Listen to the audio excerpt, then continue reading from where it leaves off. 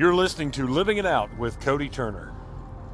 Hello there again. This is Cody. I want to share with you something that is most definitely very important for us to consider.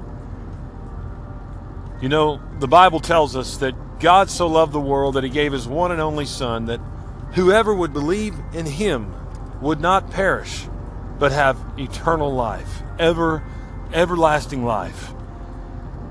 Today I want to ask you, do you know the Lord Jesus as your personal Savior? Do you have a relationship with Him? A true, genuine relationship with Him? You know, every one of us are sinners, born into sin, old sin flesh. And there is that birth, the first birth, the flesh birth, when we're born into this world.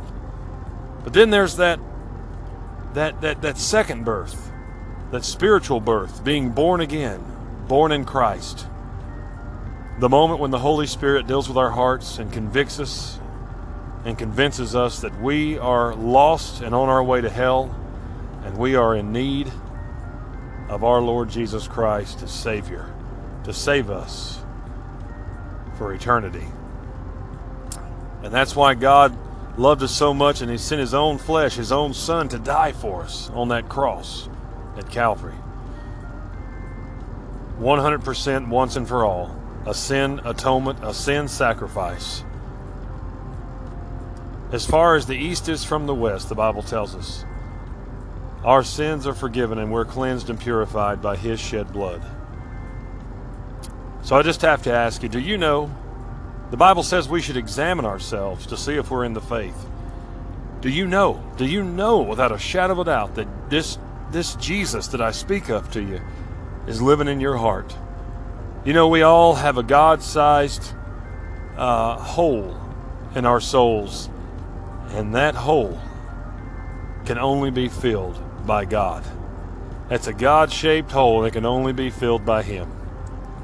So today, I want to ask you, what are you filling yourself with? Are you filled in that relationship?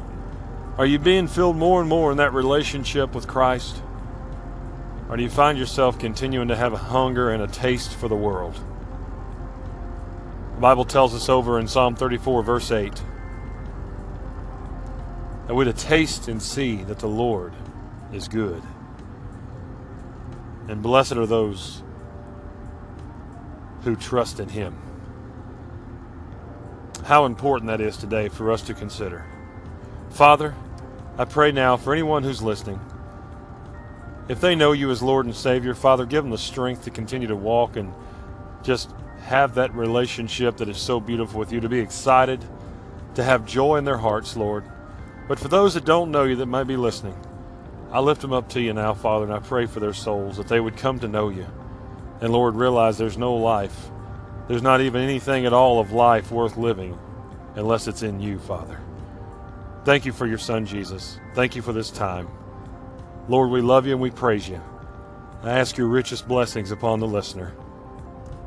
And for anyone who may be sick or distressed out there, Lord, we lift them up to You now and pray for their healing as well. In Jesus' name, amen. May you have a wonderful, blessed day. Live your life out for Christ in every way.